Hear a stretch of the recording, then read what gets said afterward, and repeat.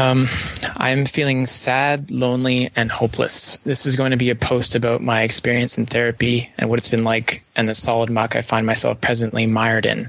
I've been seeing my therapist for a little over a year. In fact, the first year anniversary of seeing her weekly was just a few days ago. I like my therapist. She isn't scared to tell me the truth of what she observes and goes to great length in my experience to avoid enabling the irrational behavior I have that we've identified together. But I feel stuck. I feel I've been stuck in my sessions for a long time. She acknowledges this too, and I've heard countless versions of the phrase, you can come here and you can do this, or you can come here and work. It's up to you. I'm scared of my therapist. Early on in our therapeutic relationship, she started to call me on my confessed emotional states. Maybe I should just clarify, I would tell her I felt certain things or talk about certain experiences, and she started to claim that she didn't think I was being sincere. And it's kind of led to this theme in the therapy that I'm just sort of I'm putting on this big act, and it's happening in therapy as well. I don't know how to drop this act. I do not know how to be me. I don't know who I am. I sit down in these sessions and I think I'm doing good, and I'm figuratively slapped upside the head by my therapist again, who tells me for the 100th time that I'm readily engaged in trying to beat her at her own game, or trying to sort of just defeat her in therapy. I've kind of felt at odds with my therapist for a long time.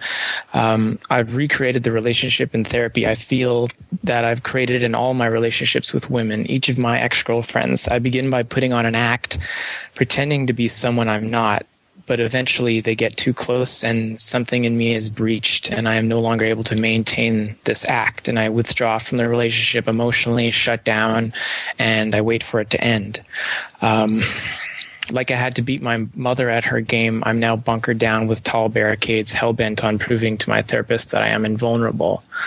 I'm writing this post because I don't know why I'm in therapy anymore. This is something we often talk about sessions. Many times unconsciously, I've attacked the integrity of my therapist and tried to level the efficacy of therapy in general various times. She reminds me of this, and it feels like an attack. Her presence alone feels like an attack. I'm losing hope. I don't know if it makes sense to continue. I don't know how to be genuine with myself, never mind with her. And when she tells me she doesn't receive some of what I'm saying as sincere, like when I told her in this week's session that I'm scared of her, she didn't buy it. And my reaction, I felt it was telling, and this has happened to me before. I didn't protest. I just felt angry that she had called me on that. But I'm not even sure. Sometimes it's like a surprise that I'm called on, that I'm doing it, that I'm actually doing it. I just wanted to pause. Did you want me to continue, or? Yes, please. Because I know there's. Oh, okay. I just don't know how to drop this act. How do I know what's me and what's an act? The only honest and sincerely genuine thing I feel I can say in therapy is that I don't know how to be genuine or sincere. We talked about how I try to act as a therapist to my friends. I've been attracting a lot of attention from female friends lately because I've been willing to help them overcome emotional difficulties, and how I try and give everyone the impression that I'm truly present and listening, but it's just a front. It's an act. I'm just hiding myself in shit I can cite from books I've read and psychobabble. In this week's session, I became so tense I found it difficult to get out of my chair when the session was over. I hesitated for almost a minute. My whole body, I felt seized, contracted. I clenched my fists and kept flexing as many muscles as I could as I walked out of the hospital. The rest of the day was a total haze. The world around me didn't feel real, or at least I felt significantly out of touch. I desperately want a roadmap, instructions, guidance. I feel as though I've been fumbling around the dark, wasting valuable time, but maybe not wasting, just not progressing. It's just a constant struggle to just sit in a chair across from my therapist and be genuine. When does one say enough is enough? Am I bound too tightly by history? Part of me is saying, don't ask for help. This is your problem. You want people to tell you what to do. You want people to veer you away from cultivating greater powers of introspection. Stop asking for advice and asking other people to solve your problems. Focus on yourself. And that's the end of the initial post. And how do you feel reading it? I feel I've gotten a lot more emotional since the beginning of reading that post. I feel very, very tense, and I'm just wringing my hands a lot lately, and I'm doing it now again. And what do you think you're tense about? I'm really scared. Like, I feel a lot of fear about this call. I feel like something bad is going to happen in this call. I feel like I'm going to get some really bad news from you, and some bad sort of, I don't know. I've got this I'm just trying to think clearly here, but like, it's not, I can't logically reason why. Sure you can. Sure you can. Sure you can. Of course you can. Well, you know why I might be mildly nonplussed with you, right? I can think of some reasons, yeah. Well, let's be real then. So tell me, you want to be real? Let's be real. There's no roadmap. There's only honesty in the moment, right? So what are your thoughts on that? Well, first of all, I think you could be nonplussed with me about the fact that I haven't gotten back to you about this website deal. Again, right? Again, exactly. And again. Yeah, exactly. Again. And I've made no effort to stay in touch with you. It's been, I think, about a month since you initially just, replied and said, that's great. I look forward to it. And I haven't been in touch whatsoever. Right. And I know that you haven't done anything on it, right? I haven't done anything, no. Aside from, that's fine, but just being honest, right? Yeah. Yeah. I haven't done anything on it aside. I've done some research, but no, there's nothing I could show you. Yeah. And I can totally understand. Because I came to you when I was visiting in Mississauga and said I was interested in helping. And for me, I felt this was an opportunity for me to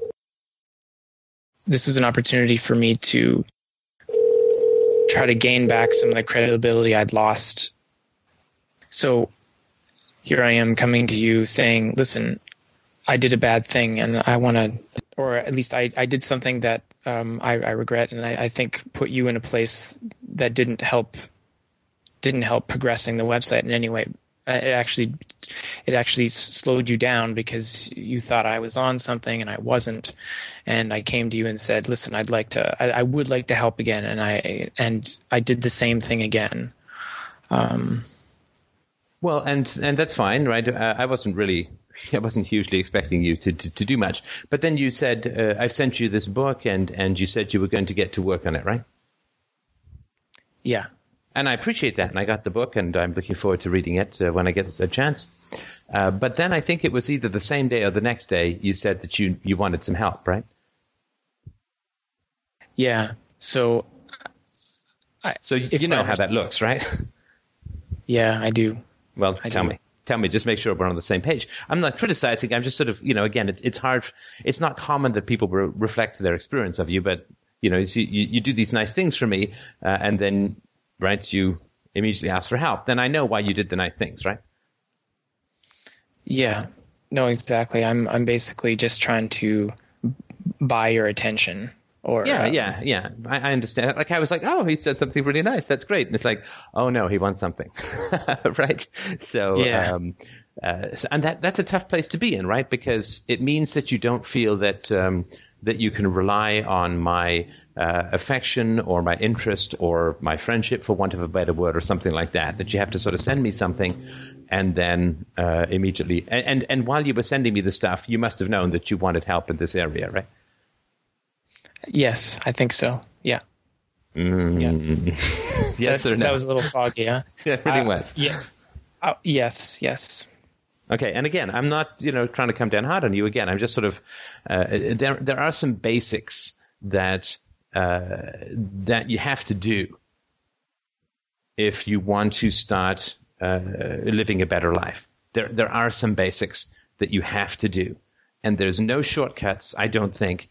I don't think there's any magic bullet. There's no pole vault. There's no rocket ship that gets you from A to B. There's just some basics, right? So if you have a conversation with me where I say, listen, if you're going to make a commitment to me, do it, or tell me that you're not going to, and then you you do it again with no reference to it, right?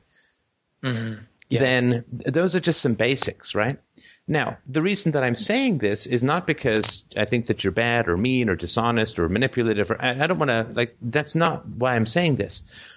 Why I'm saying this is, what are the secondary gains that you get from acting in this way, right? Because we all know, you know what it costs you, right? Mm-hmm. I mean, that's all clear, right? So the stuff that it costs you is pretty clear, right? So if you put some work in, as you sort of committed to help me with the website, then I'd be like, dude, absolutely, right? We'll have the call or whatever, right? And so then you're in the position where I'm going to say something because I said something last time, right? And that's a pretty nasty position to be in, to have not fulfilled a commitment to someone and then to have to ask for their help. I mean, that's just not I sympathize. I really do. It's a tough position to be in, right? Yeah. No, if it's not, tell me. I mean, that's what I think. I mean, you sound like you're hesitant. I'm hesitant to have sympathy for myself because of the situation. So the fact that you're empathizing with me, I'm finding it difficult to accept. I feel like, no, you should be attacking me. Right. But that's the feeling that's no fun, is needing something from someone that you've kind of done a minor wrong to, or two, I guess, in this situation, or three, if you count me thinking that you're doing something generous and then it turns out that you just need something or want something. That's not a fun position to be in. I mean, I get that. And so my question is, what are the secondary gains? Secondary gains is sort of a term that stands for what you get that is a hidden benefit, right? So, I mean, a sort of example is, a guy who's 25 living in his parents' basement, he, like Wolowitz from Big Bang Theory. I guess he's not living in the basement with that big screaming mom of his, if you've ever seen that show. So everybody can see the problems, which is that he's not getting out of the house and not living on his own and blah, blah, blah.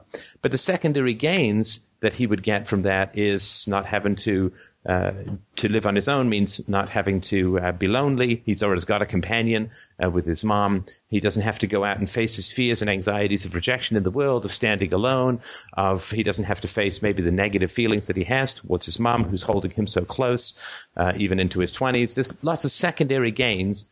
And so my question to you is, what are the secondary gains from acting this way? What's the payoff? The first thing that pops into my mind is it makes sure that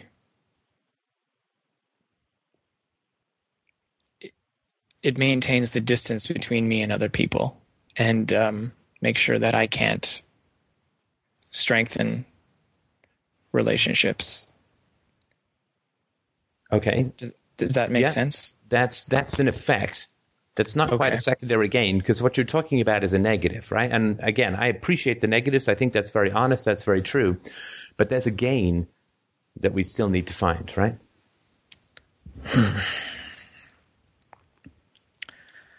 Well, I gain a lot of anxiety. That's not a statement that makes a lot of sense, right? It's like saying I gain a sharp eye, a sharp stick to the eye, right? That's not a gain, right? Nobody wants that kind of anxiety, so it's not a gain, right? It's a tricky question, right? I mean, don't feel dumb, right? This is a tough question.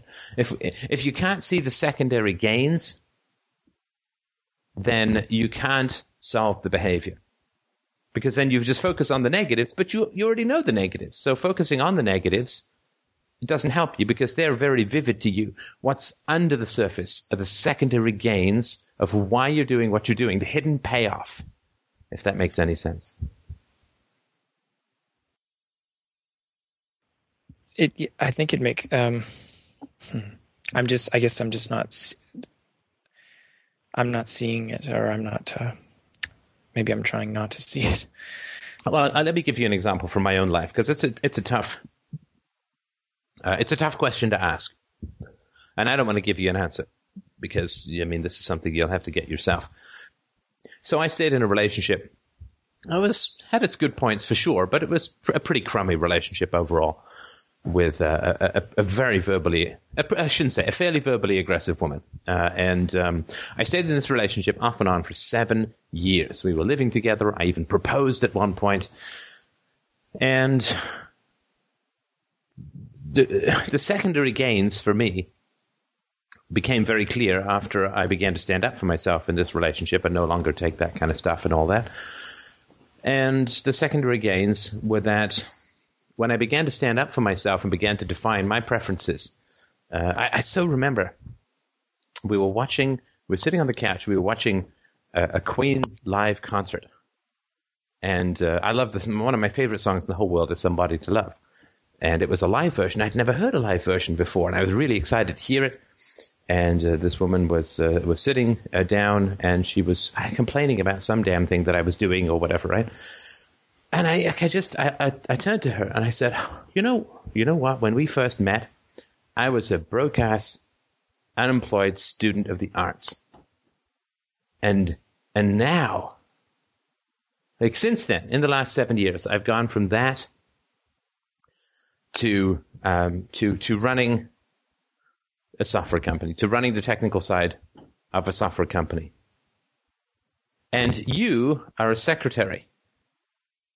There's nothing wrong with being a secretary, I said, but I've traveled some real distance since we first met, and you completed a degree, and now you're working as a secretary. And I said, I think I'm kind of getting that the level of complaints that you have about me over the last 7 years have barely diminished. But your life has barely improved. In fact, in many ways, it's gotten worse.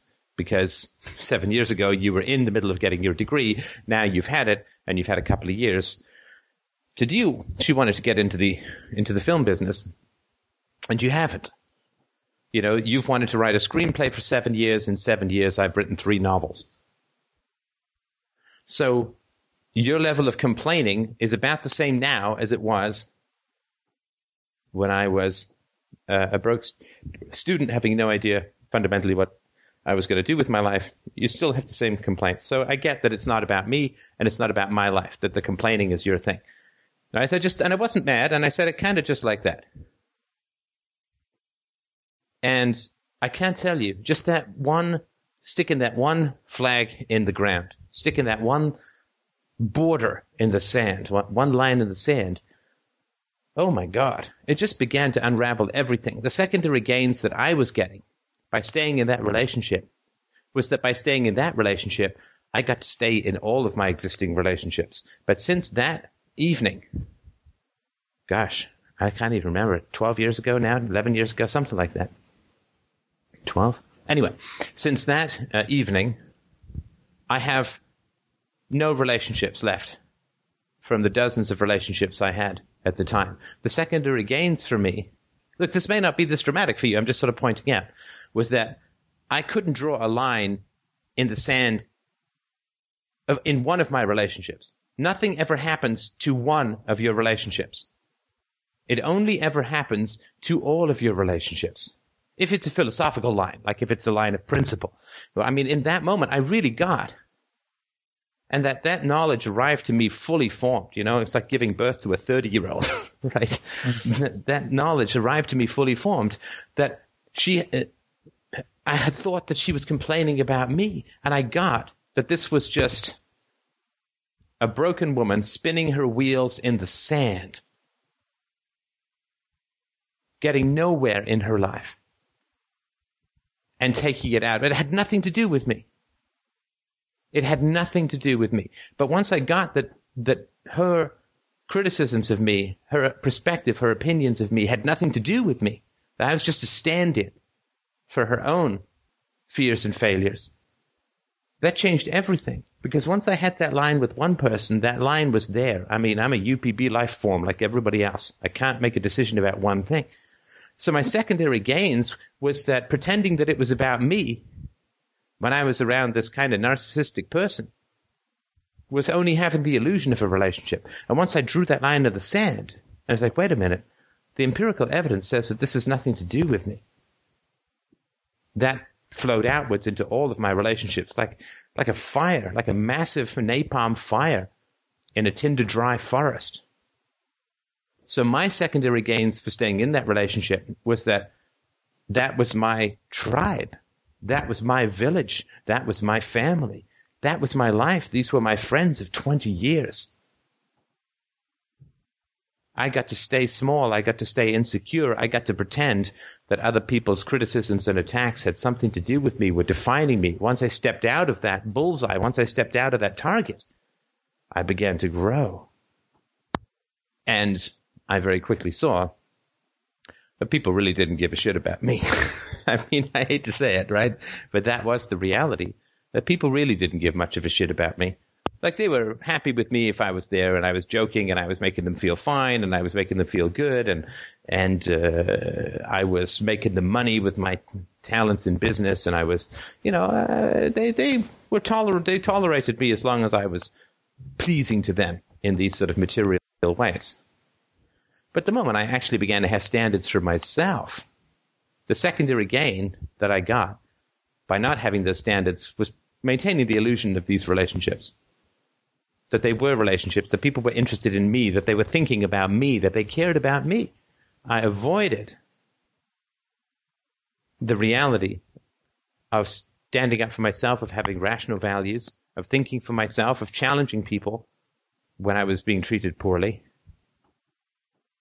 Right, so that I don't want to go on this whole long spiel, but that's sort of an example of secondary gains. I get to avoid the illusion of relationships that I was living in. I got to stay in the pleasurable delusion that I was in relationships, that people cared about me. I mean, now I've been married for 8 years, and of course I have a daughter, and I know, as clear as day and night, I know the difference between this relationship and those shitty little thin as string relationships, pseudo relationships, relationships of convenience for others, and the mutual empty masturbation of maintaining each other's bullshit. So, but there were lots of shit to work through, lots of harsh stuff to go through between there and here.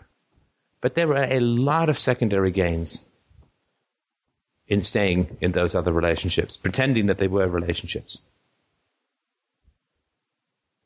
So that's just an example. I know it's not particularly clear, but I wanted to give you something that was more specific, right? There are secondary gains to what you're doing.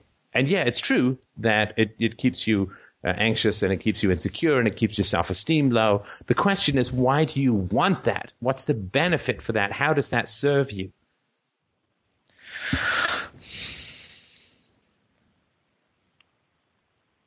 Well, it's what I know.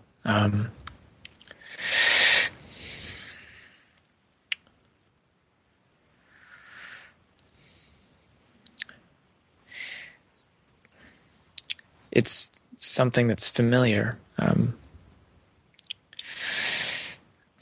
Sorry, I've got this. Generic Simon the Boxer isn't quite enough, although it is tempting to run off in hot pursuit of my own theory, but no, that's not going to be specific enough. Do you want me to ask it another way? Please. Okay, so you made a second commitment to me after I chastised you to some degree about the first time that you flaked out on your commitment to me. You made another commitment to me, right? Yeah. After the barbecue. Yeah. And, we'd met face to face, we'd shaken hands, we'd broken bread together, we'd howled bad songs to the moon together. And so you made the commitment, and I'm sure you made the commitment with the intention of following through, right? Yes. But when you noticed, and I'm sure that it came up to you from time to time, like, oh, there's this thing, right, that I said, right? Oh, yeah, yeah. It came up, right? And you were like, I'll start it tomorrow, or I'll have a little bit of time on the weekend, I'll look at it, or whatever. Right. And then you're doing other things. You're watching TV, you're reading a book, you're going out, and it's like, oh, I'll get to it, right? So, let me ask it this way. For you to sit down and to write to me and say, listen, I know I made this commitment, I can't believe I've done this to you again, but I'm actually going to withdraw this commitment because I'm just noticing empirically that I'm not acting on it. I'm really sorry. That to me would have been an honorable email to receive. Mm-hmm. So I'm sure that you thought, because we actually did have that conversation, right? Do it or say you're going to not do it is the basis of working with anybody, right? Yeah. So what's the feeling that you had when you thought about that email? I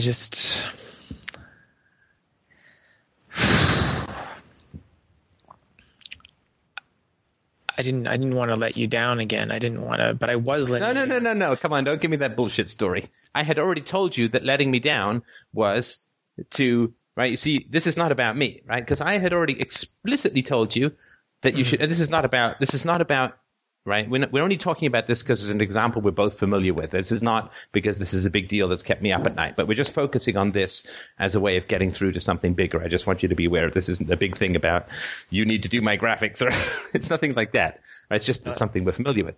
Because I had explicitly said to you, do it or tell me you're not going to do it, right? Yes. That's my preference. So if you said it's something to do with me, it has nothing to do with me.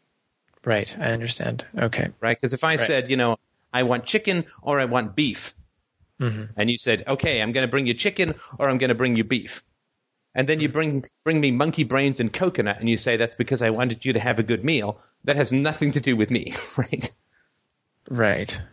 Okay, so let's not do that, right? So don't talk about letting me down because that you knew that to not communicate, to not either do it or tell me you weren't going to do it, that was absolutely letting me down. In the worst way, as I'd already communicated to you, right?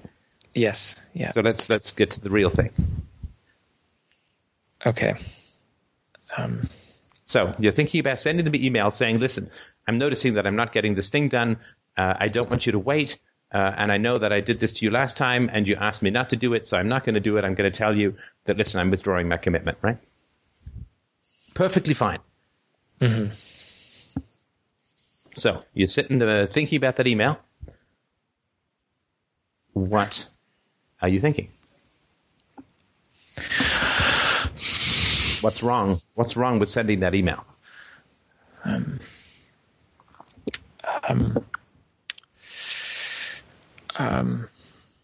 Let me ask it a different way. What about yourself do you not have to know if you don't send that email?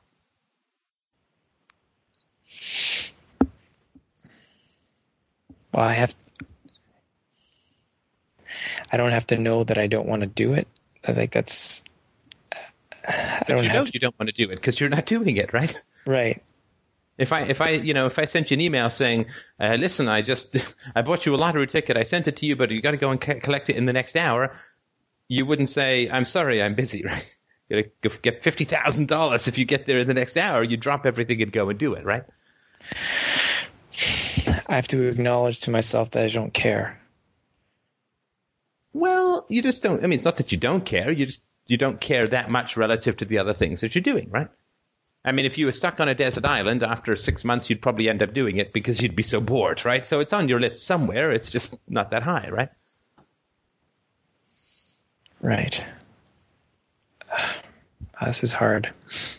It is hard. And you also know, at least I assume you know, that you specifically didn't do it and asked for this call because you need me to get through this rock that we didn't get through last time, which is why the behavior repeated, right? Behavior repeats until insight is attained, right? So because our behavior is repeating, it means that I didn't get through to the core last time, so now we're doing it this time, right? And by God, I'm going to do it this time. Not because I want you to work on the graphics. I mean, that's not the issue, right? But just because I don't like repetition in my relationships. Because it means that we're not getting through to something that's really real and important. I just need to pause and just really appreciate that. Sure. Okay, so we're not having luck with us. Let's move back to your therapist. You said that you're working very hard to prove to your therapist that you're invulnerable, right? Yeah. Tell me how crazy that is.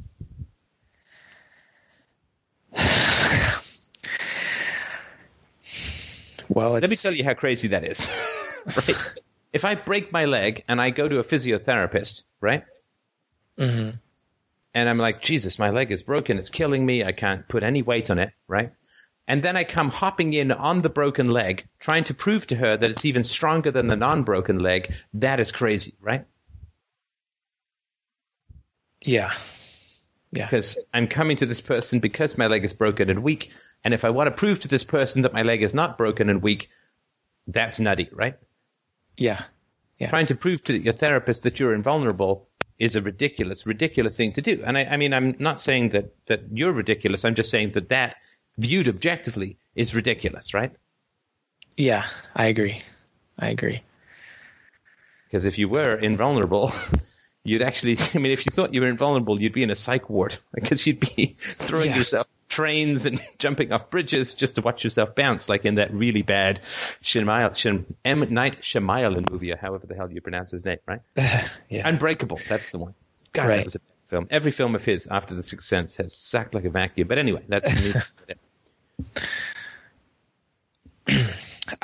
You're right. It is nuts. It's turned into it's war for me. That's how it feels. Yeah, I got it. Do you think that it's too late for you? Do you think that there is anything real within you? You mean like this is the doubt I have sometimes. Like I've had, yes. This is not a doubt you have sometimes. If you doubt whether there's anything real left within you, that is not a doubt you have sometimes. No, you're right. In the past, I'm just thinking of, I've thought about posting on the boards about this, where sometimes you've talked about on certain podcasts, those people who have been just sort of, that are completely lost in the hell of their false self. And, it irks me because I don't know. I've sometimes felt like, well, what if I'm that person? Like, well, lost is not quite the right way of putting it, I think. It's like, I'm trying to think of a good way to put it. Well, if you get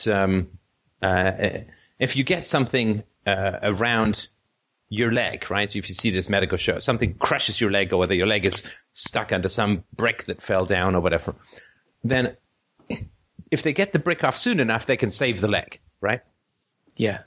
But if you lose enough blood flow to the leg, then you start to get like the cells die, right? The flesh dies, and it can't be saved.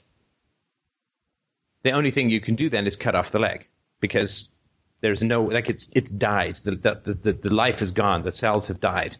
The blood has stopped flowing. It's literally dead flesh hanging off your body. So it's not, the leg isn't lost. The leg is dead. Yeah. So my question is, and I don't know the answer because there's, this is just a conversation. But that's what I asked when you said, do you think that it's too late for you? It's not a question of, is it too late for you? The question is, do you think it's too late for you? Do you think that you've had so much false self, so much manipulation, so much posturing, so much avoidance and all that? Do you think that the blood flow to your soul, so to speak, has been cut off for so long that it's dead? Yeah, I do think that.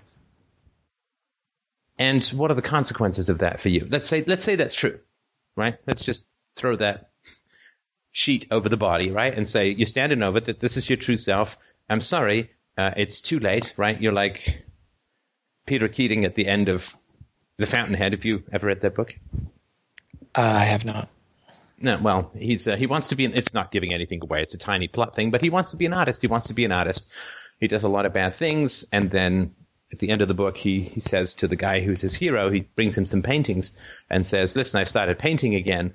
And his hero looks down at his paintings and says, I'm sorry, Peter, it's too late.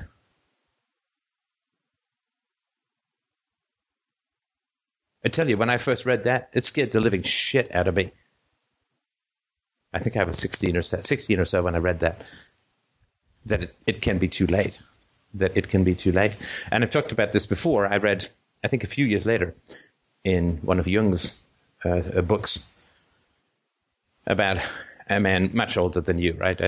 Even older than me. I think he was in his 50s, a man who'd lived this life of manipulation and shallowness and vanity and all that. And he ended up having a breakdown, and Jung said, well, there was nothing we could do for him but to try to make him as comfortable as possible, because there was no going back. There was no recovery, right? And there's certain, right? I mean, we can be terminal before we die, right? And I guess that's what I'm trying to get at. So what does it mean if it is too late for you, if there's no true self left in there, if it died and exited in a massive shit some years ago? Well, it would mean all of this is a massive waste of time. Well, it's only a waste of time in the future if you keep trying to, like if you're like that cliched surgeon who keeps trying to, I'm not going to lose him, damn it. He's dead, Jim. That guy, right? It's like he keeps doing those chest compressions like 10 minutes after the guy's dead, right? The nurse says, I have to pull him off. He's gone. Mm-hmm. Oh, right? So, okay, let's say that it is a waste of time, and we're just exploring the fear, right? Let's say that it is a waste of time, that your soul has died, that you might as well just go back to, shallowness, manipulation, all the stuff that is going on with your therapist, that you're stuck in therapy because you're trying to breathe life back into something that died years ago. Mm-hmm. Yeah. So then what? What does that mean? What does it mean? I'm trying to... Look, I mean, and sorry to interrupt, but I mean, you're a handsome fellow. I can say that for sure. I think you're a very good-looking guy.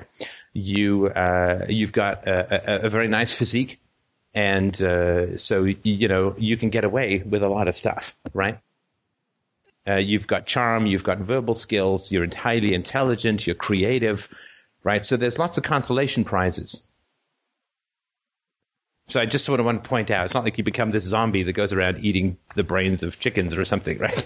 I mean, there's a lot of consolation prizes, and most people live with that kind of stuff, right? We're not asking you to live in the minority if this is true, right? But sorry, let's get back to spiritually dead. What does that mean?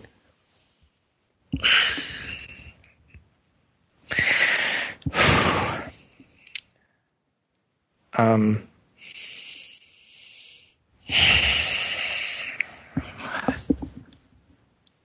just I'm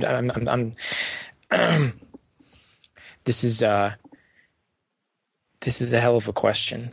This is a hell of a question here. But isn't this what's really going on?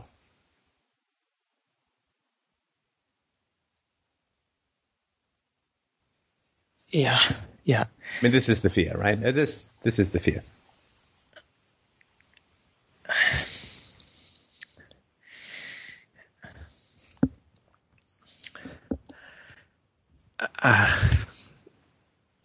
Okay.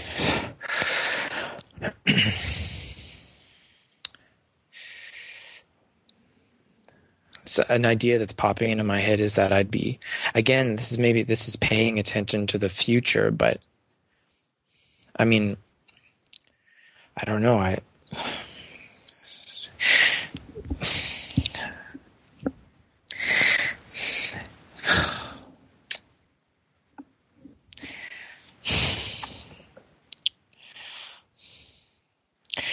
Part of me is seeing it as some form of liberation, but this idea of No, consolation. listen, I get it. I get that. You want to brush past that. I totally get that. I really do. So if you don't mind, this is a thought that I don't want to move past that because that's a very, very important thing. So tell me about this liberation.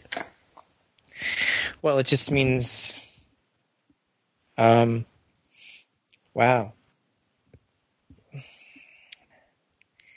It's just, it would feel like the world is just fair game.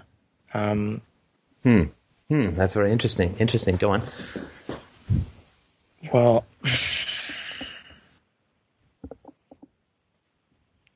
if I'm dead, if my soul is dead, then who do I have to answer to? I don't have to answer. Is there really a me I have to answer to anymore? Right. I can just go about willy-nilly, Yeah, I get it. Hedonism, act on impulse, have sex with whoever you want, stay out all night, don't save for your retirement. I mean, I'm kind of joking, but if I don't have a self to empathize with, that I don't have to worry about empathizing with others because I can't really do it, right? Yeah. Is that, I don't want to, put words in your mouth. Is that sort of what you mean?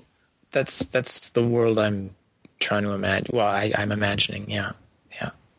So like this woman that you who came to visit you and then you went to visit her and right, I mean that will be your relationships, right? And they're exciting and they're fun and there's that flush of new romance and the sexual tension and then the sexual release and all of that, right? And then even the excitement of sometimes the pursuit and the breakup and all of that kind of stuff. Again, this is not a life without its rewards.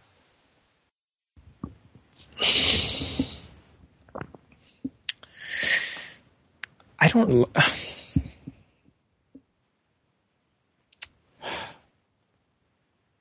What?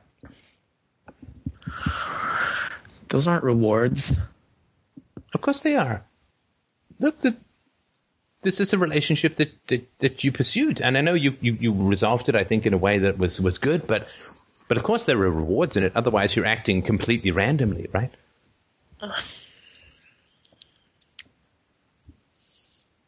Right. She was very pretty, right? Yeah. Very, very pretty, and very, very pretty people can get away with a lot.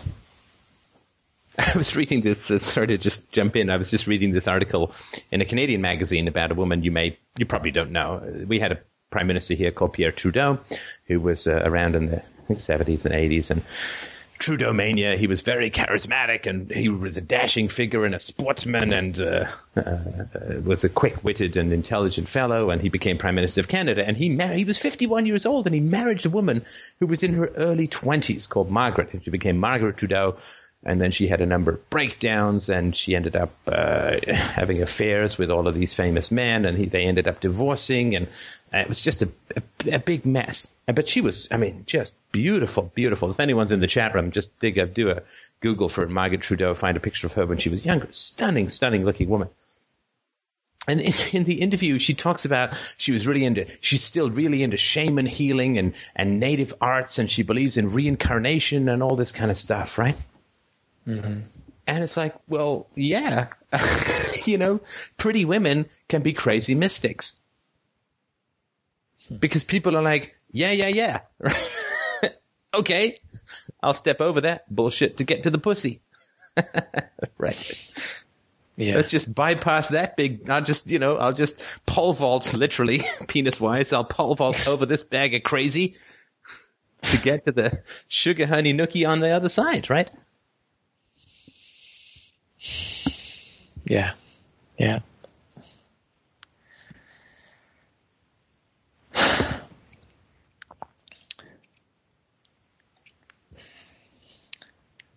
And this is a danger, right? You are a good-looking fella. And you, like everyone with hormones, is attracted to physical beauty.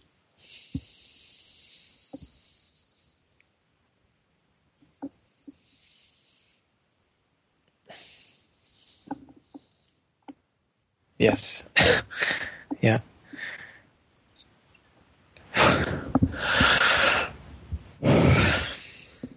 Tell me what you're feeling now. I'm just I feel like I'm just riding out these physical rushes here. I'm just kind of... Yeah, well, tell me enough of my talking. Why don't you, if you can, just tell me a little bit more about what's going on for you. I just feel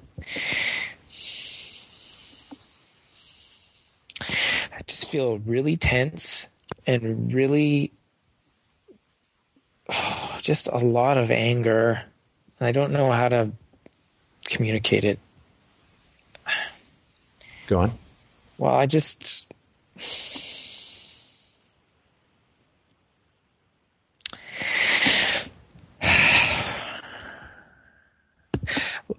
I'm experiencing something. This is a familiar place I've been in therapy where I think I'm this person and I think I'm doing a pretty good job of, like, everyone's bought it. And then I'm in my session. I'm talking about my therapist. I think she's bought it. And then she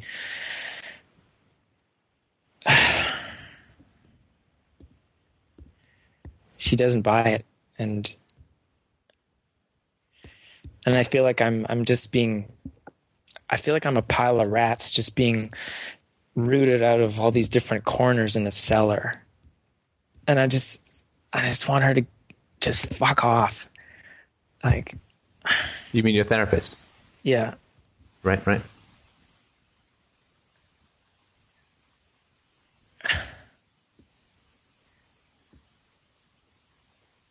And fuck off? Why? What happens if she doesn't fuck off? It hurts. Well, got it. Yeah. Okay. There's a negative thing, but what? It hurts because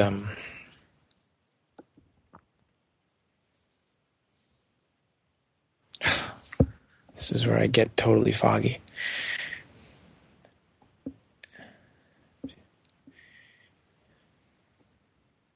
I feel like it hurts because she sees me. It hurts because I'm visible.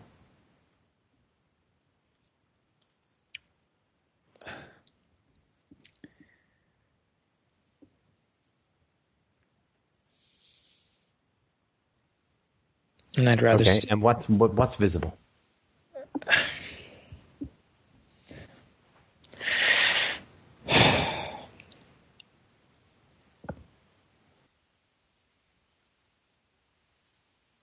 What's underneath all the layers of the onion?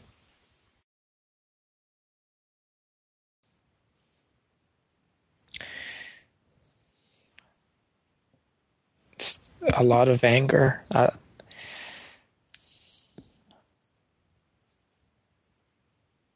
That's what... This is what I'm returning to. This...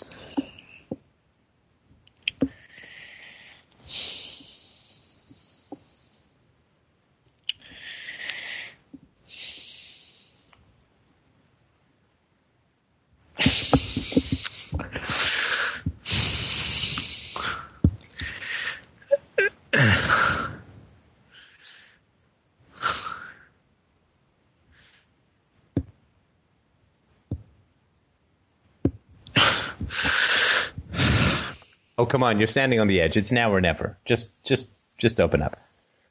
Well, it's just...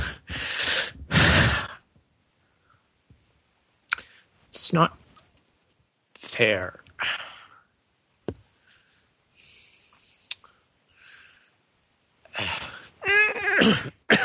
Sorry, I'm just choking up and... What's not fair? What's not fair? Just talk. Doesn't matter what comes into your mind. Doesn't matter what comes out if you just talk. Well...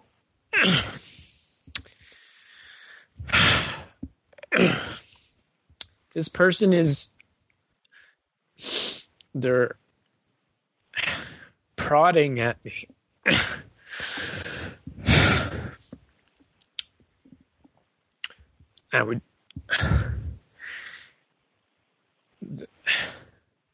they're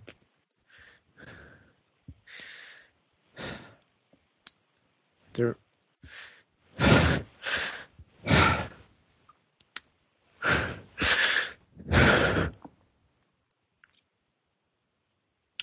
they're prodding at me, and I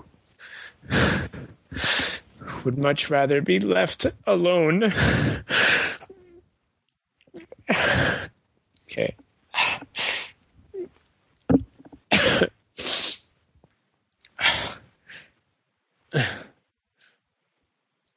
These are the words that are coming.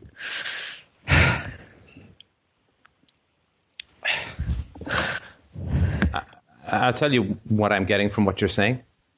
I think your false self, it's just my opinion, right? I think your false self is saying, I just want to be left alone, like stop prodding at me. Yeah.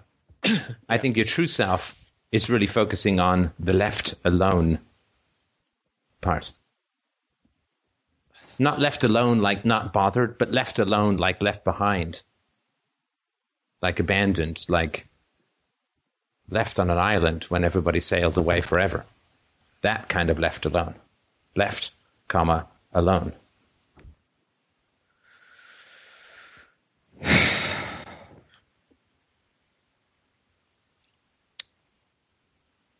There is security in manipulation. I get that. I really do. There is security in keeping people at a distance. There is a security in appearance. There is security in shallowness. There is security in not keeping your word. There's security in not actively breaking your word, but just letting it kind of dissolve into little bubbles like the carbonation in a pot. There is security in all of that, and I really do understand that. And there is security in being, quote, left alone, like not bothered. The only price is that you are genuinely left alone, isolated.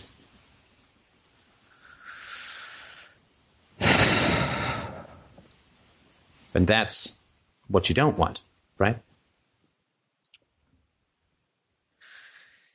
Because in manipulation, in insincerity, in sexiness, in handsomeness, is staggering loneliness. And a feeling that if somebody touches you for real, you're going to shatter into nothing.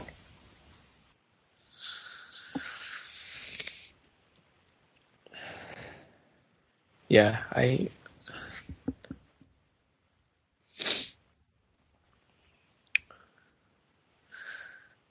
feel that.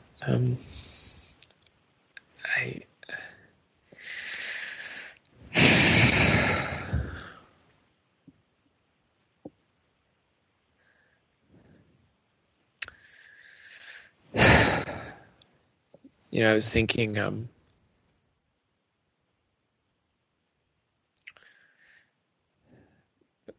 in preparation for this call,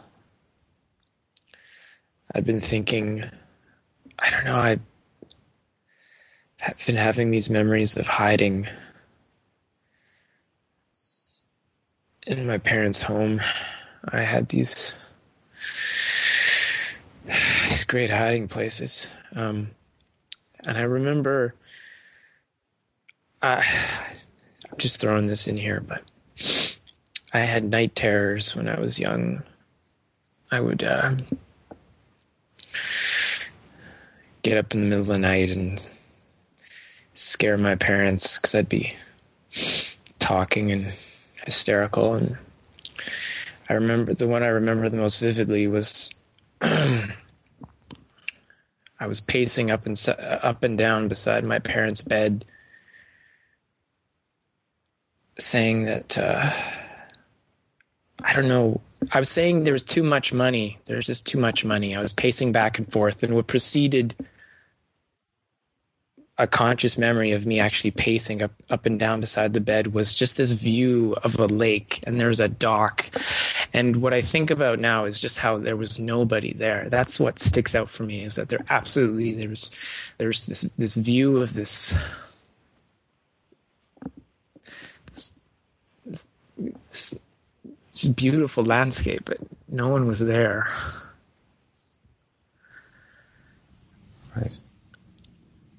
Right. Beauty is empty, right?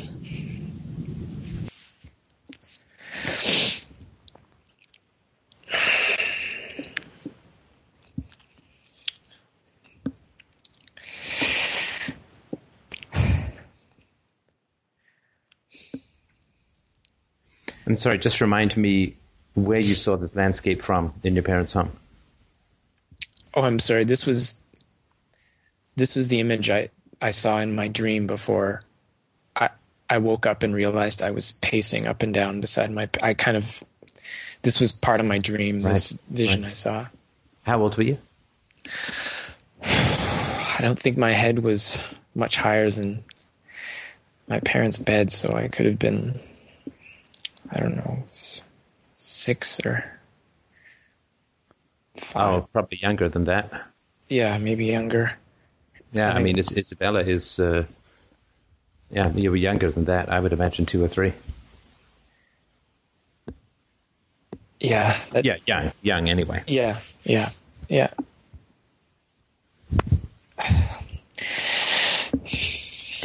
When you were a kid, do you remember anybody who struck you as authentic or real in that way? Or in any way?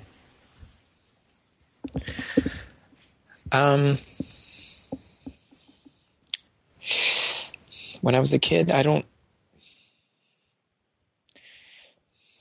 for a long time, I kind of felt like I had an aunt, my dad's sister, who she seemed like the only person that was kind and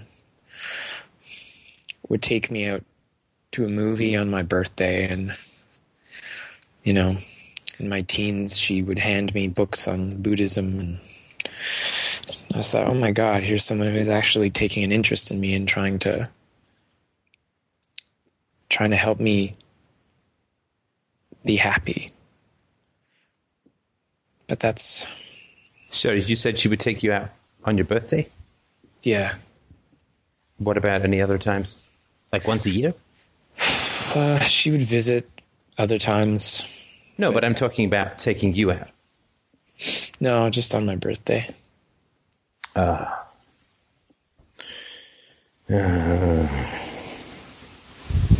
do I groan? Tell me, why do I groan?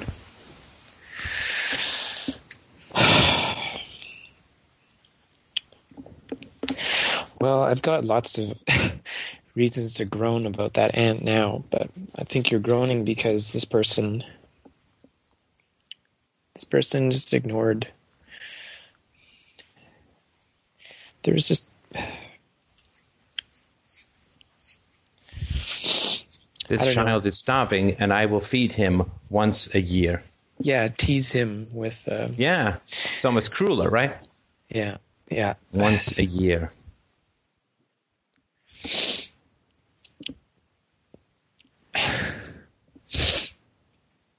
Once a year.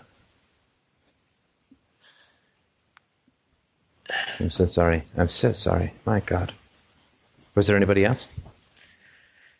I can't. No. Did you know that you were missing something when you were a kid? I guess you did, if you remember these once a year evenings with your aunt. And a movie is not what you needed, right?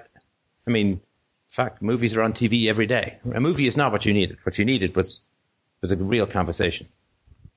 I'm not saying that didn't happen, right? Or maybe it did, right? But I'm just saying that a movie is kind of like not what a kid needs at that time. But anyway. Yeah, so when you were a kid, did you... Like, I had a friend, is actually a guy I played volleyball with when I met my wife. And I met him when I used to work as a programmer at a bank. And he came from his family was rich, very wealthy. And he said, all the other kids envied him because he had all the toys in the world, right?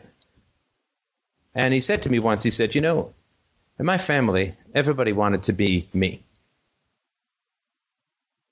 Because I always got the latest toys. If I lost a bike, they would just get another bike. But I had to learn to ride it on my own.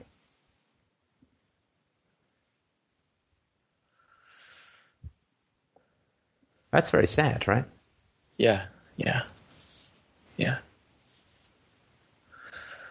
it is. But now he knew that there was something wrong when he was a kid.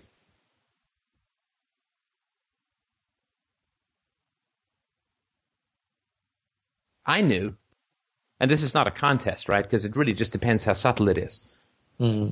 I knew that there was something wrong when I was a kid because, it's fucking nuts, right?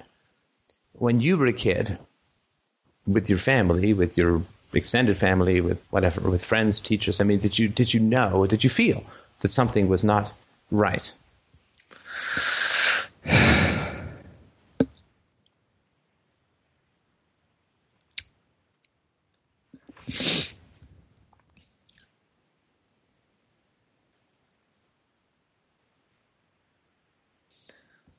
Yeah, sorry about that. Let's just wait for this ringing to diminish.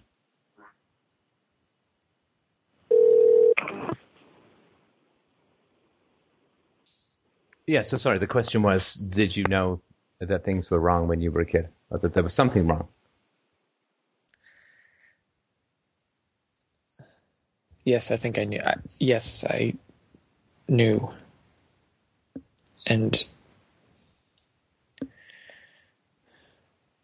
the reason that I want to say I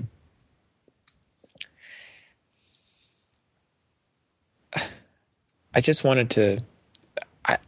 Why would I have wanted to hide if I hadn't known something was wrong? And the feeling that you had about the dream was that the landscape was beautiful, but there was fear and anxiety, if I understood you correctly. Tell me if I'm wrong. Because it was empty. Yes, and I was in an extremely anxious state in that when I was finally woken up or brought back to consciousness. And you were standing by your parents' bed.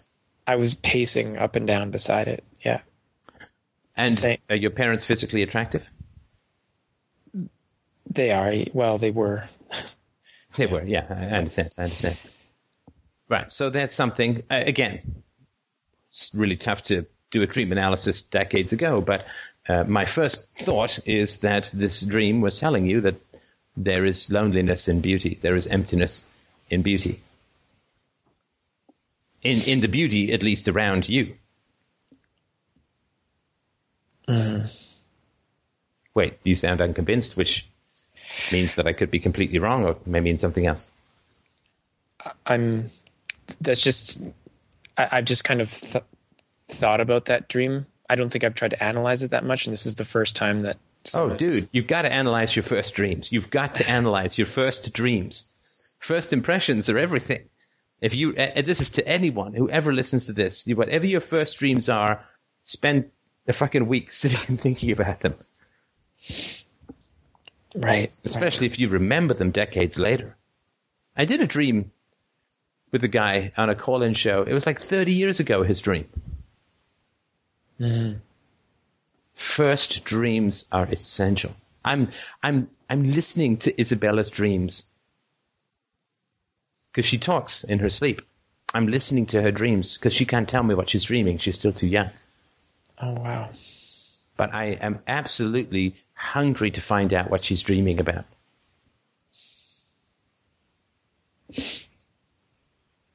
Wow. Because this is the basis, this is the foundation, right? These dreams are the foundation of her entire worldview. You can't think about your early dreams too much or too often or too deeply. They are the foundation of your worldview because they are the distillation of your sense perception into a philosophy of life.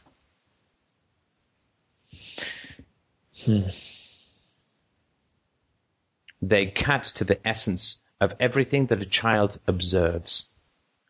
And children observe everything. Children see to the bone marrow of your very core.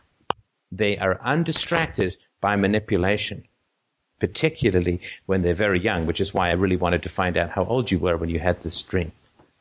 Children see the world as it is. That is why they have to be so controlled all the time. That's why they have to be so punished. Because they hold up a non-funhouse mirror to who we really are. They hold up a true reflection of the world around them. Which is why they have to be so carefully controlled and managed, because they shatter the delusions of adults. They shatter the false self of culture. They shatter and break apart the stagnant, crystal-thin bullshit that society rests on. This is why everybody handles children like they're incredibly aggressive. Because children, by their very nature, are incredibly aggressive to lies. Because they don't believe them. They're not born believing them. They have to be traumatized into believing them. Children are bombs that must be disarmed by false philosophies and false people. They are deadly, which is why people get so angry at children and yell at children and hit children and scream at children, because children unravel the thin, twisted fabric of the false self in a way that is pure agony. In the hows of its disintegration, it lashes out at the children, thinking that the children are doing it harm. But the harm was done long before the children came along. The children are just pointing out the walking wounded of the world. The children just switch the lights on to see the cockroaches of false selves. So what you saw in that moment was something very true in that dream. But what was more important was what happened when you woke up. And just remind me what happened when you were awoken from that dream. Well,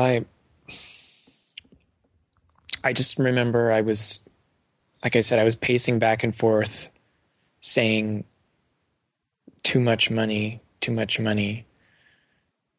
And I think my dad just shook me awake and took me back to bed. And that's... Were your parents wealthy at the time? No, they were just sort of middle class. Well, come on. I mean, to me, that was pretty wealthy. Well, eating my own fucking toenails. So, I mean, that's pretty wealthy to me. From that, Did they have a car? Oh, they had a car. Yeah, they had a car. I mean, we lived in a house in a like a suburb. Yeah, so they had money. They did. Yeah. Right. So, I mean, to 99.999% of the world's population, that's like heaven, right? I mean, I don't mean did they have $10 million stuffed in the mattress. I mean, were they well off? I mean, and I guess you're saying that they were comfortable in the middle class, right? Not hanging on by their nails, but comfortable in the middle class. That's right. Yeah. Was this anywhere near your birthday, or were you too young to remember that? Or was it anywhere near Christmas? What was the landscape? What was the season of the landscape you were looking at? I'm trying to recall. It's very hard for me. I feel like, because I had when I had these night terrors, they just kind of happened for, I think I seem to remember them happening during winter, but which. Yeah, it's probably. I mean, the theory would be that it would be sometime after presents were around. Right. I mean, to me, there's nothing more depressing than big presents in an unhappy family, or in a lonely family. Big gifts in a lonely family is just awful, because it's such a contrast, right? Yeah. You know, there's an old Jim Carrey routine where he talks about he grew up really poor, or there were times when his family was really poor. And he used to say to his dad, "Hey, Dad, is there any chance we're living below the poverty line?" He's like, "Nope. Now get in the dumpster, son. We're rich as long as we have each other." But there's real truth in that. You are rich as long as you have intimacy and closeness and love, real love in your relationships. And there's nothing sadder and I think emptier in a way than big gifts in the lonely, isolated family members. I mean, this is why people, just to go macro for a sec, this is why people, I think, believe this bullshit about stimulus package. Hey, we're all depressed and anxious. Let's have the government spend a lot of money, because that's what our parents did when everybody was unhappy. Just buy stuff. Just spend money and everyone will feel better. Right. I just got another bike. If I lost one, I just had to learn to ride it on my own.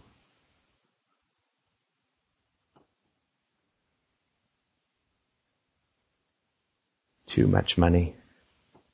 Too much money. The question is, for your young self, too much money compared to what? Too much money compared to what? An excess of money compared to what deficiency?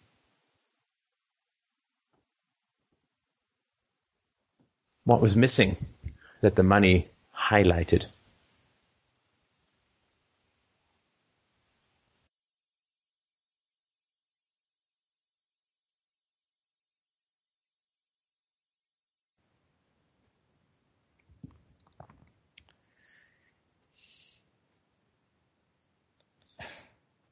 I mean, it was...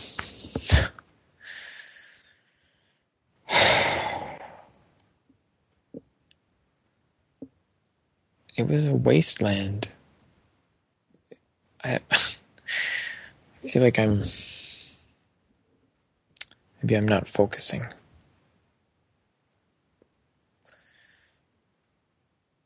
But when you ask me what's missing in comparison to gifts or wealth or just... It was, what I wanted was just some sort of genuine, sincere, wanted love. But my mom, she could never provide that. She was just inebriated. Inebriated? What I mean is she was just emotionally, I mean, she's always been anxious and she's just very depressive. And I guess the idea of me trying to think I could have actually obtained that seems just ridiculous.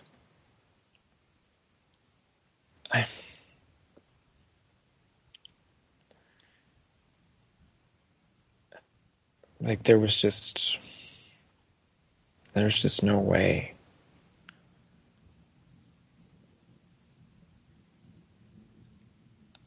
No way what? There was... Wait a minute.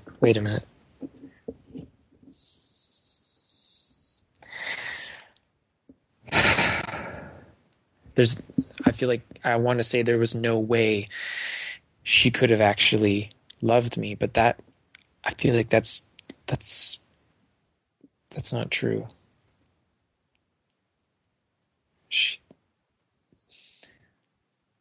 Because to say if she... I feel really silly trying to think about this out loud here on this call with you. No, I understand. Go on. I just feel like to say that there was no way I could have obtained that intimacy, that love, that's just letting her off the hook. And that's just saying... Well, but it's true. It may have been true in a way by the time you came along. Right. Right. So to give you a brief metaphor, right? So let's say that Isabella becomes a long-distance runner. She loves to do marathons, right?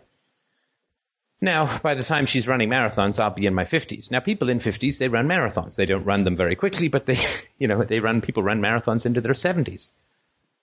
Now, if I don't train, then it's true that I won't be able to run a marathon with her, right?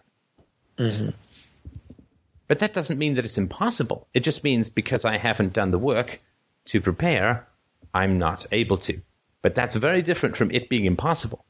Now, it's impossible for me to run a marathon with her after I'm dead, right? That is impossible. Or when I'm 100 and in my deathbed, right? Hopefully older, right? But so when you say it's not possible for her to love me, or it wasn't possible for her to love me, as an adult, you may appreciate that that's true. Though she's still morally responsible for it, right? Yes. But as a child, you would have taken that very, very personally.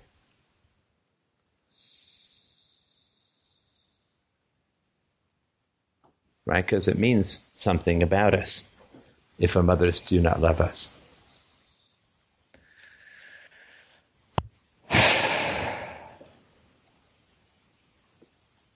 Yeah. Yeah. So what did it mean about you that your mother did not love you?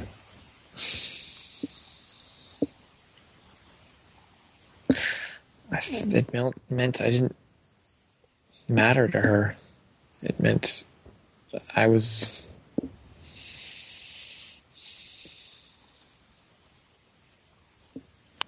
I'm trying to say something that's coming that I really feel. I'm just trying to feel this. Yeah, but you're squeezing an empty toothpaste tube here, right? You're trying to feel something. You can't try to feel something, right? Yeah. Right. You can't. I mean, this is you working the bellows, trying to, I'll have feelings. I will be passionate and there will be a breakthrough. No, there won't. Right? Put that aside. We're just talking. Well, I would have felt invisible and just worthless. And no, I'm not talking about theoretical. I would have, maybe, perhaps, right? Right. And I also asked you what it meant about you, and you talked about your mom didn't have any interest in you. That's not about you. That's about your mom.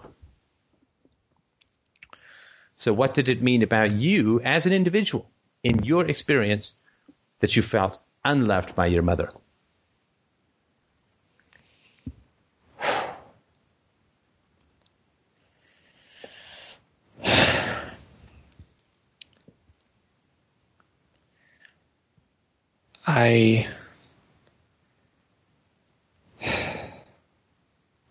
Wow, I'm just drawing a huge blank.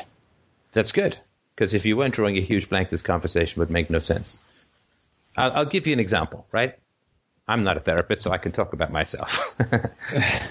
Right? So for me, what it meant to not be loved by my mother, I could please my mother if I performed well enough. I could make her laugh. I could make her smile. It meant that for me,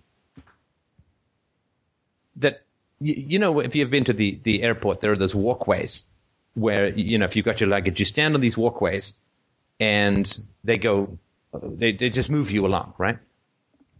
They're like horizontal escalators. Have you ever seen this? Yes, yeah.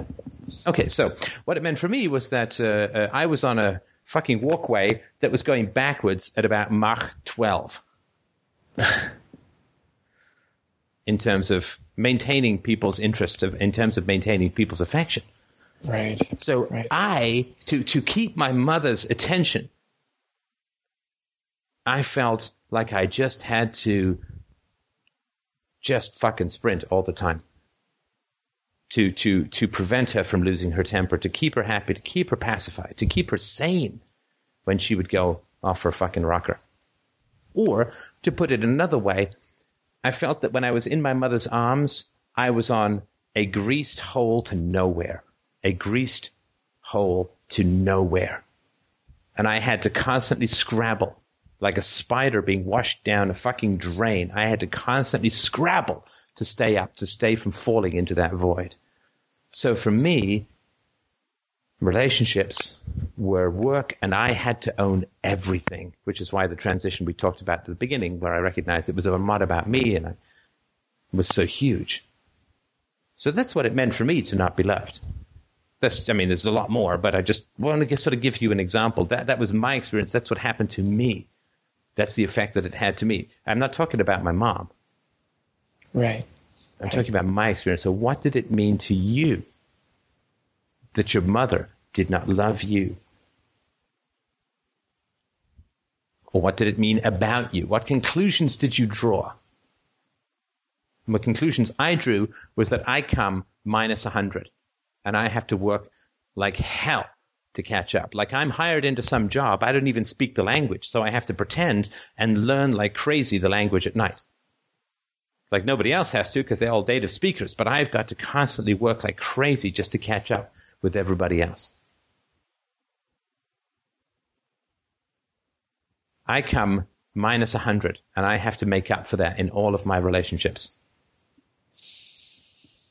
Right. I understand. I'm so sorry that you had to come into the world that way. I appreciate that. But for you? Well, what's coming up for me is that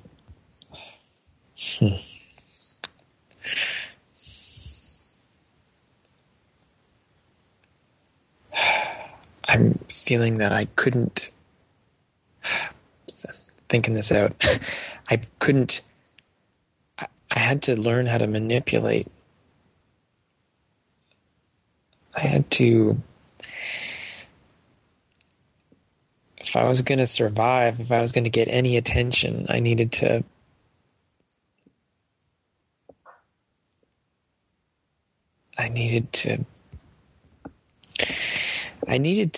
pay more attention to whatever got me more attention. If that was making jokes, if that was making drawings, if that was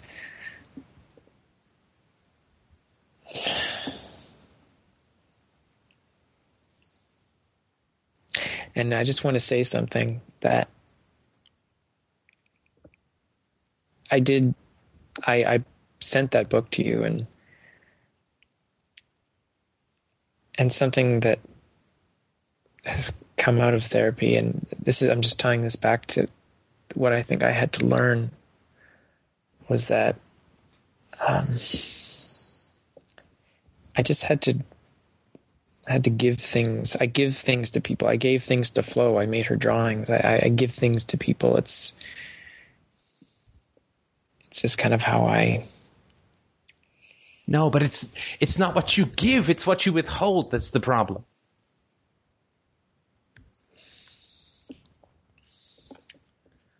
It's not what you give, it's what you withhold that is the problem. I didn't want a book on food from you.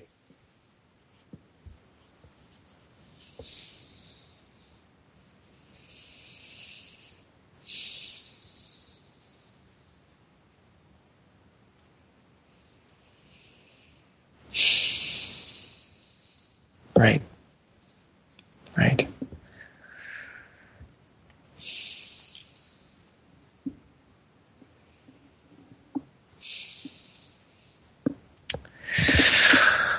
And giving a guy who just lost a bunch of weight a diet book might be considered somewhat provocative by some.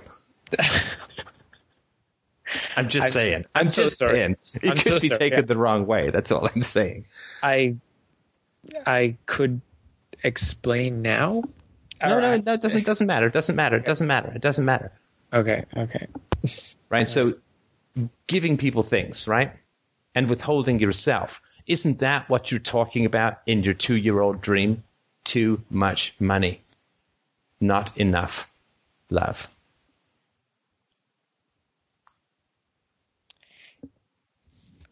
What was that? Right, because you gave me stuff which cost you money, but you didn't give me of yourself to fulfill your commitment or to withdraw it, which is what I asked for.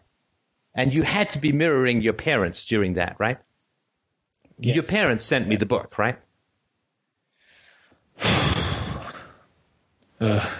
You had to be mirroring what was occurring for you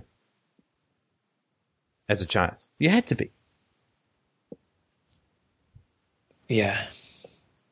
So you're saying to me, Steph, I need for you to get my experience as a child because I can't get it. And I need you to reflect it back to me because I can't see it. And I tried to do it with this woman when I was telling you about it, but you didn't get it, so I'm going to do it this way. Now we'll get it. Giving stuff, withholding the self. Right? Right. Yeah, you're right. Too much money, not enough soul. Or no soul. Or anti-soul, probably.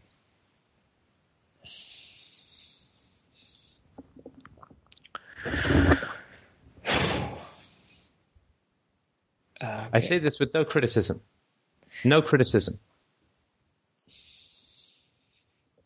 But just pointing out that I get it. Right. Right. Right. That you provided me things. You provided me everything but yourself, so to speak. Yes. And you provided me things as a way of buying me. Yes. That's your childhood experience, right? Yes.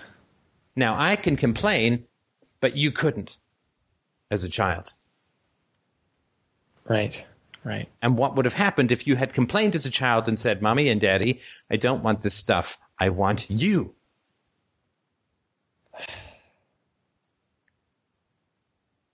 Well, what little attention I already had would have been withdrawn. It would have been, I would have been attacked. I would have been, things would have been worse off. Right. When the boat's low in the water, you just don't rock it, right? Yeah. Yeah. And you learn to get by in one movie with a reasonably nice person a year.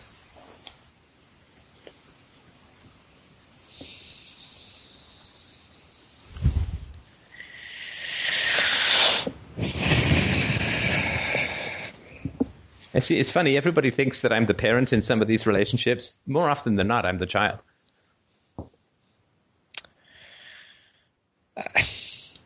That was funny, but I don't want to laugh.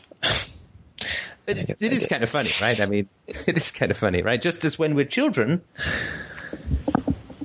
we are most often for our parents, their parents, not children.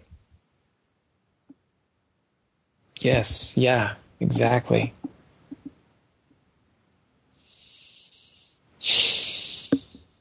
All right. So you were telling me, or you were showing me what your experience was like as a child. And you were showing me how your parents treated you. Yes. That is some slippery shit. And I will say that it's very hard to see. You have no defective eyesight. This is very hard to see. So I offer my deepest sympathies for that. When stuff is present and people are absent, that is really hard to see.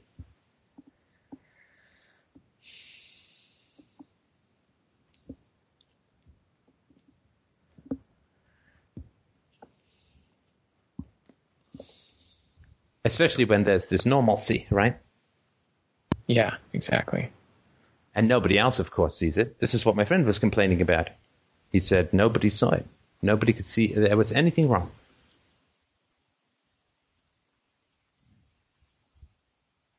Now, I mean, he saw it not because he was smarter than you or anything like that. His father was a drinker, so.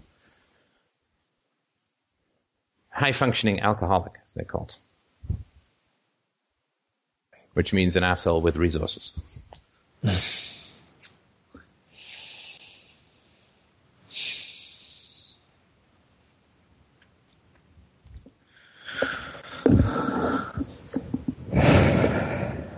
Yeah, so that's hard stuff. That's hard stuff to see.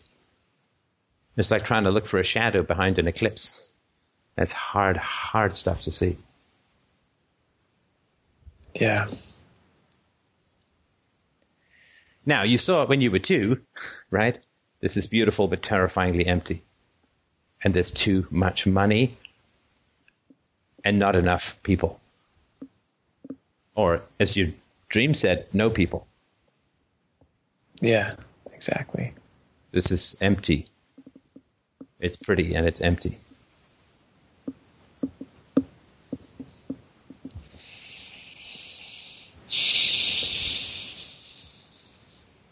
Yeah, lost in the land of the pretty ghosts. I think a lot of kids go through that. Who have this? I remember another friend of mine I had when I was in my 20s.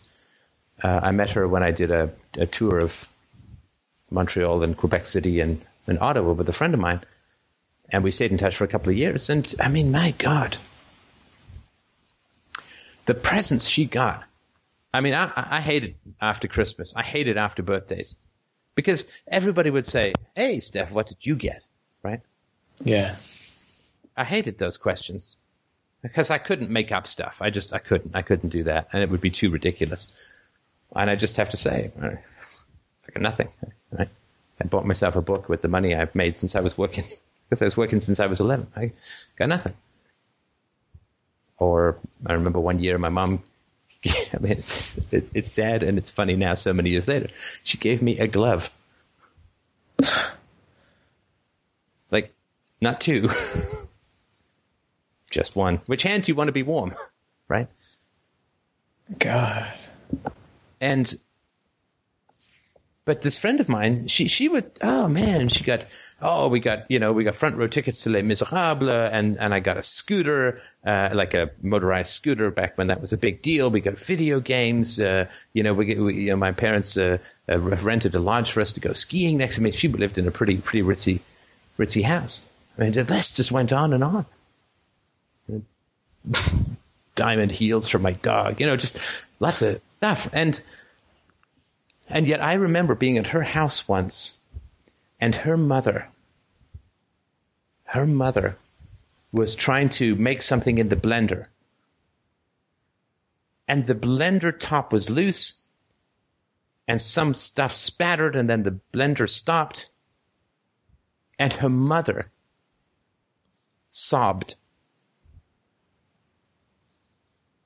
because of that. Because of this little nothing. Little few spatters in a blender that stopped suddenly. Her I remember so vividly. She was leaning over. I could barely see her face because she had that rich lady hair, hanging down, heavily colored. And her knuckles were white on the blender, and she was really trying not to sob. Wow. But they had lots of stuff. You see, they had all of the medals of existence.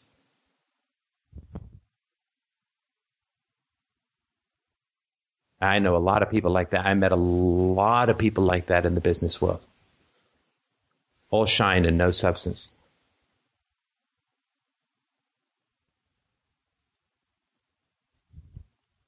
It's like if you ever see the movie American Psycho, his beauty regimen, his 3,000 sit-ups, his perfect exterior.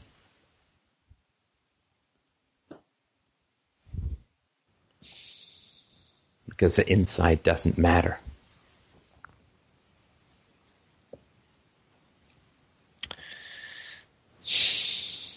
Yeah, I listened to your review, and I've been meaning to watch the movie, but I think I've been pretty apprehensive. Yeah, I mean, you can skip. I mean, I skip over the violent stuff because I don't really care about it, and it's that's not material to me. What's material to me is the stuff in between, the lead up. Right. And that's all the effect. And all we care. It's like a nutritionist doesn't care about a heart attack, but the 20 years that leads up to it, right? Yeah. Anyway, and I mean, so I don't have any particularly profound thing to say other than to just to point out that if you got it when you were 2, it's still in there somewhere. And if you could remember it, that you got it that vividly, then I think the reports of your death have been greatly exaggerated.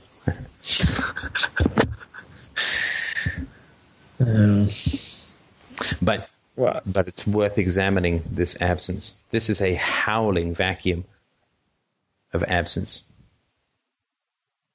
This is, I mean, if I were you, this is what I would talk in journal about. There's a lot of, I don't know what it is. There's something in this is unpalatable to you. There's something in this constellation that is unpalatable for you. You can't look at it directly. You can't turn the light on somewhere here. I don't know what it is. My guess is that you had to that your parents were heavily invested, or your family was heavily invested in the appearance thing.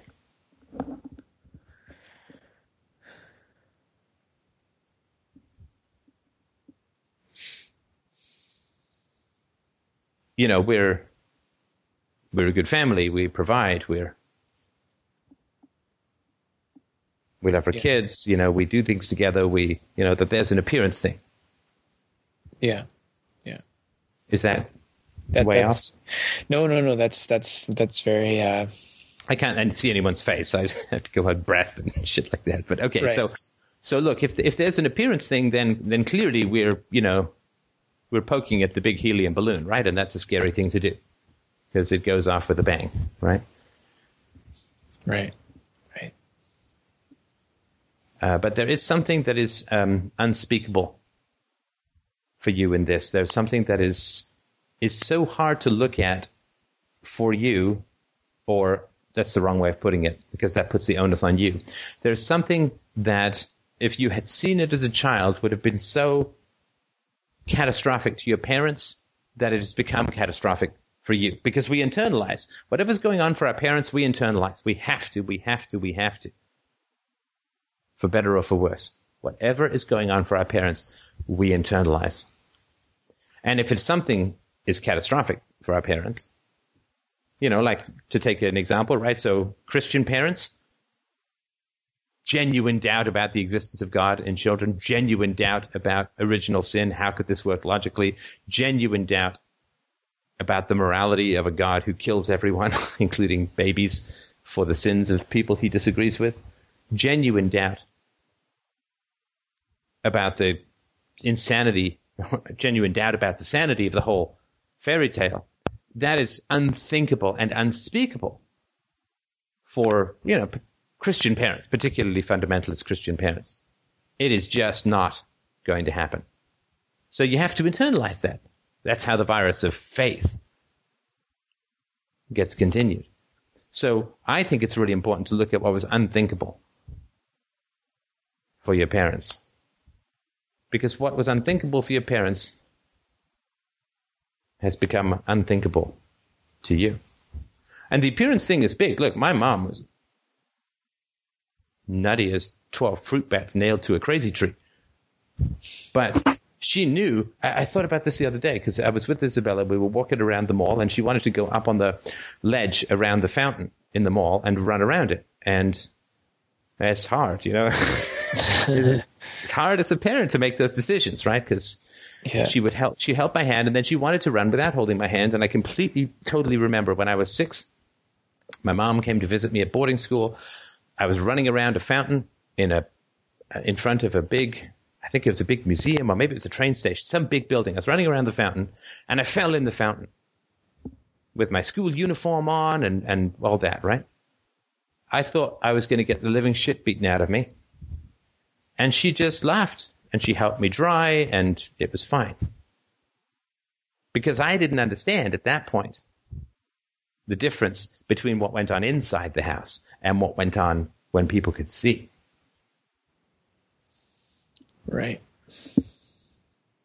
I didn't understand the difference. I was really confused.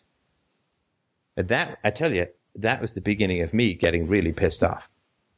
Because it was then that I got that my mom could control her behavior if she wanted to. She just didn't want to when we were at home and there were no witnesses. I ask people, and they say, my dad beat me or whatever. It's like, well, did he beat you in public? No. Well, then he could control his behavior.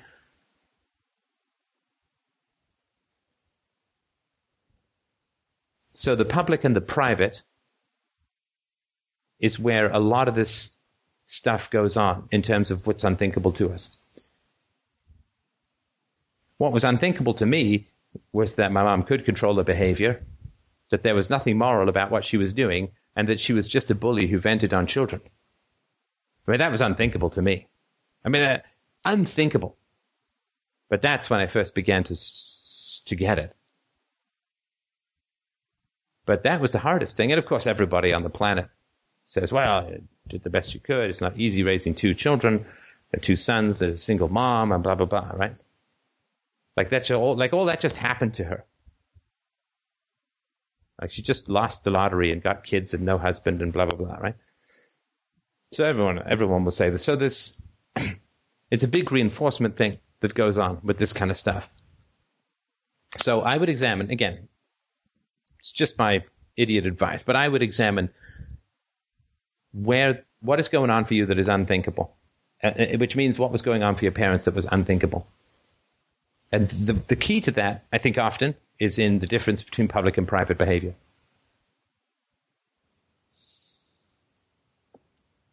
Right. I mean, public behavior shows what they're capable of. Private behavior shows you what they're capable of, right? Yeah.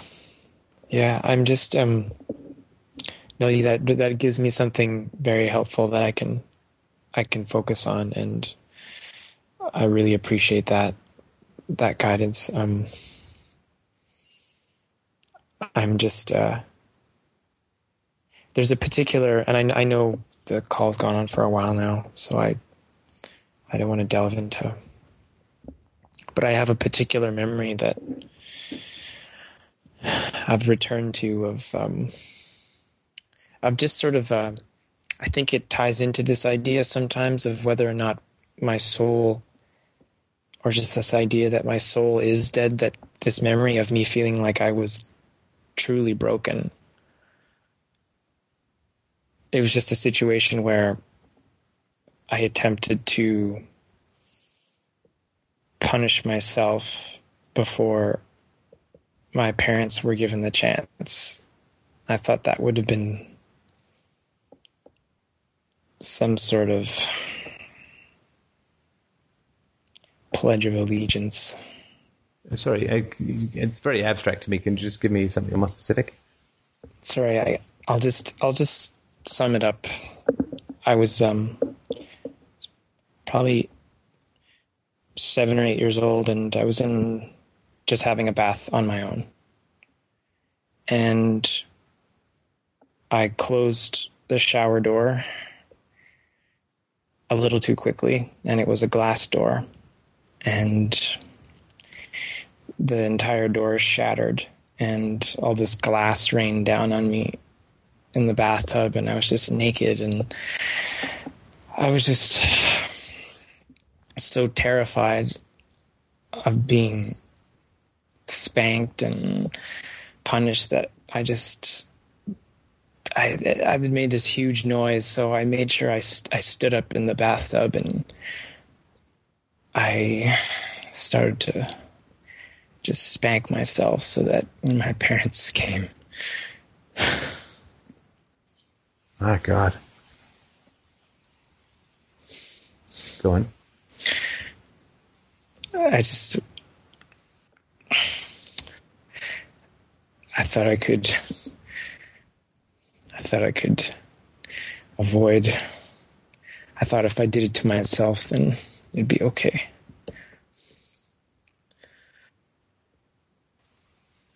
Right. Yeah, and I've talked about that in calls before, right? You'd rather do it yourself than risk having it done to you. Yeah. And who were you afraid was going to spank you, your mom or your dad, or both? Mostly my dad. My God. Do you remember what was happening before that? Just before my bath. Mm-hmm. I all I remember was that I guess I don't. I just remember across the hall my mother was playing with my sister in her bedroom, but I don't remember what happened before my bath. Because, I mean, it takes a lot of force to break those glass doors. And you were 7, you said? I was very young. I mean, I think I was around 7. Nah, I would talk about that with your therapist, because that doesn't sound right to me. Again, what do I know, right? But it doesn't sound right to me that a 7-year-old is just going to close the door a little too quickly and it's going to shatter and break. I mean, can you imagine if a manufacturer of glass doors had them regularly shattered, raining down glass on children who closed them? Like, they'd get this shit suit out of them. It'd be all over the newspapers if they were built that fragile. They're built strong. Yeah. Well, I'd never even thought about it. I know. But this is the unthinkables, right? So maybe you were angry. Maybe you put your whole force into it. Maybe somebody else was there. I'm just saying, maybe it did, but that's just, I mean, I've got, here we've got a glass door in front of the shower, and those things are strong. I mean, they have to be, because glass raining down on you when you're naked gets people killed. Yeah. I mean, seriously, this is like, they have to make those things really strong. Right. Or maybe there was a crack in it, or maybe, I don't know. But the way that you're saying it to me, like I closed it a little too hard and it shattered and glass rained down on me, no way. That, I tell you, I don't know what happened, but that for sure did not happen. That is not what happened.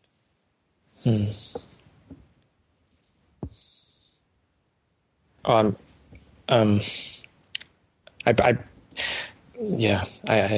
appreciate Seriously, that would be all over the news. I mean, they tell you if like one crazy guy in Indiana puts a razor blade in a fucking chocolate bar, you hear about it for 20 years later, right? I mean, if people manufactured glass doors that children just closed a little too hard and they rained broken glass down on their kids, I mean, you'd never hear the end of it. You're right. Yeah.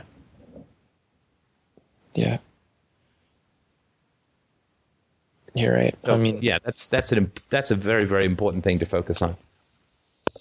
But yeah, as far as the self-punishment goes, you know, I mean, the chilling thing about that story, I mean, there's so many chilling things about that story, but the chilling thing about that story is that you were genuinely hurt and terrified, or you had the potential to be genuinely hurt and terrified, and you didn't want your parents to comfort you and to reassure you. You wanted to punish yourself because you were terrified of your parents. Yeah. I mean, Izzy does things where she'll, push something over and it makes a big bang. The other day she pulled on a chair and it fell over and made a big bang on the floor.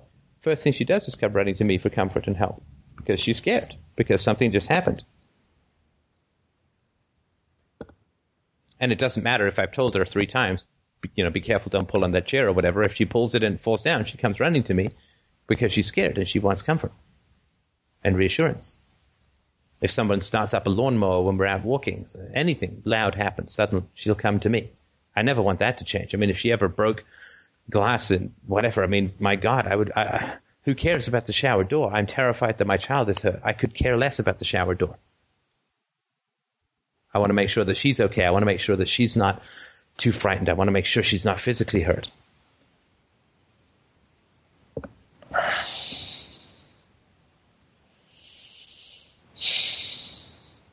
When we were flying, we were flying to California for Libertopia. Had a hot coffee on the tray. She kicked it, and it went on my leg and my groin. Pretty damn hot coffee, right? Ouch. I only cared that she didn't burn herself. I'll survive, right? But It was frustrating and painful. But I mean, she's a 22-month-old kid on a plane for 5 hours. I mean, she did magnificently. So that is again, this is stuff to talk about with your therapist, but that is some fucked up stuff. I'm telling you, man, that is some crazy ass shit that you were worried about punishment and not looking to your parents for comfort in a moment of great fear and anxiety. And that you were spanking yourself after the glass broke and fell on you. That is some seriously crazy shit. Not you crazy, family crazy. I mean, you're just like water trying to adapt to whatever container you're in. I mean, that's what kids can do, right? But yeah. But if you get how crazy that is, then I think you're on the way to understanding why it's so hard for you to be honest and why it's so hard for you to be straight and how so completely that's not your fault.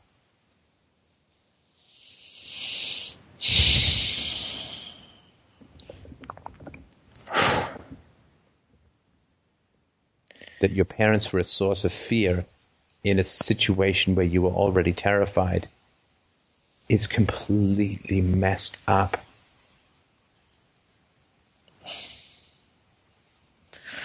And that's what you saw when you were, because replacing the glass will cost money, right?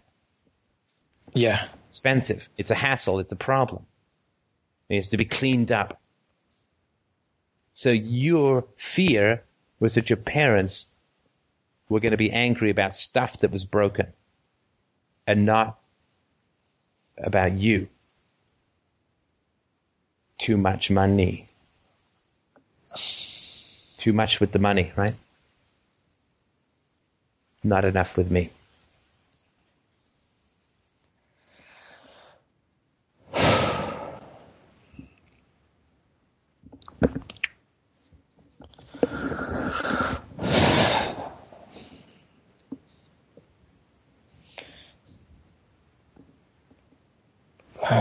Wow. Too much with the stuff and not enough with the self. Too much with the material and not enough of what matters.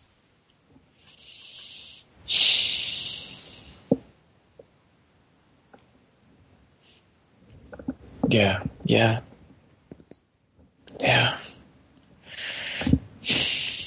And this is your history, right? I mean, not, this is stuff that I know, right? That you're into looks, not character, right?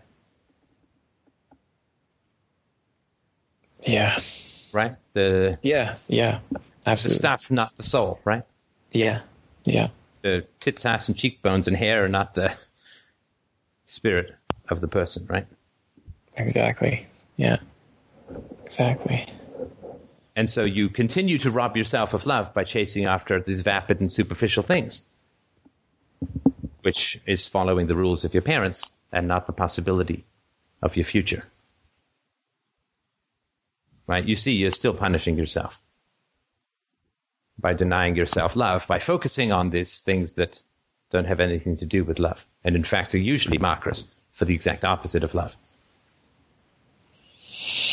But you're still, instead of breaking the glass door, you're just breaking your heart, right? And punishing yourself that way.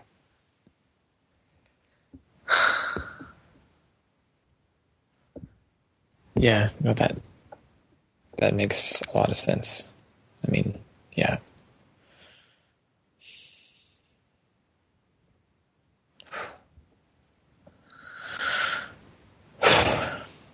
But you don't have to. I mean, you don't have to. You don't have to.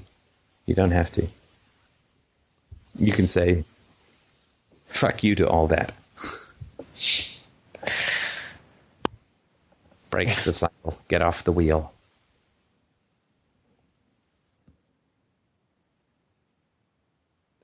Yeah, I'm kicking like a donkey here. Yeah. Leave the ghosts behind. Climb to the light.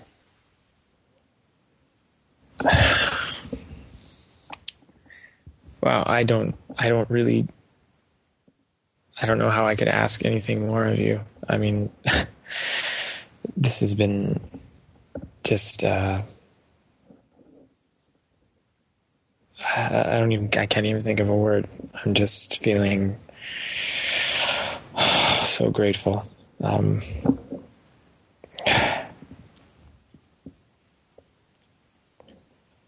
Well, A, you're welcome, and B, I'm sorry, because I shouldn't have taken 2 calls for this. I apologize for that. Okay, well, I shouldn't have needed reminding by your actions that we hadn't gotten to something real. So I'm very sorry for that.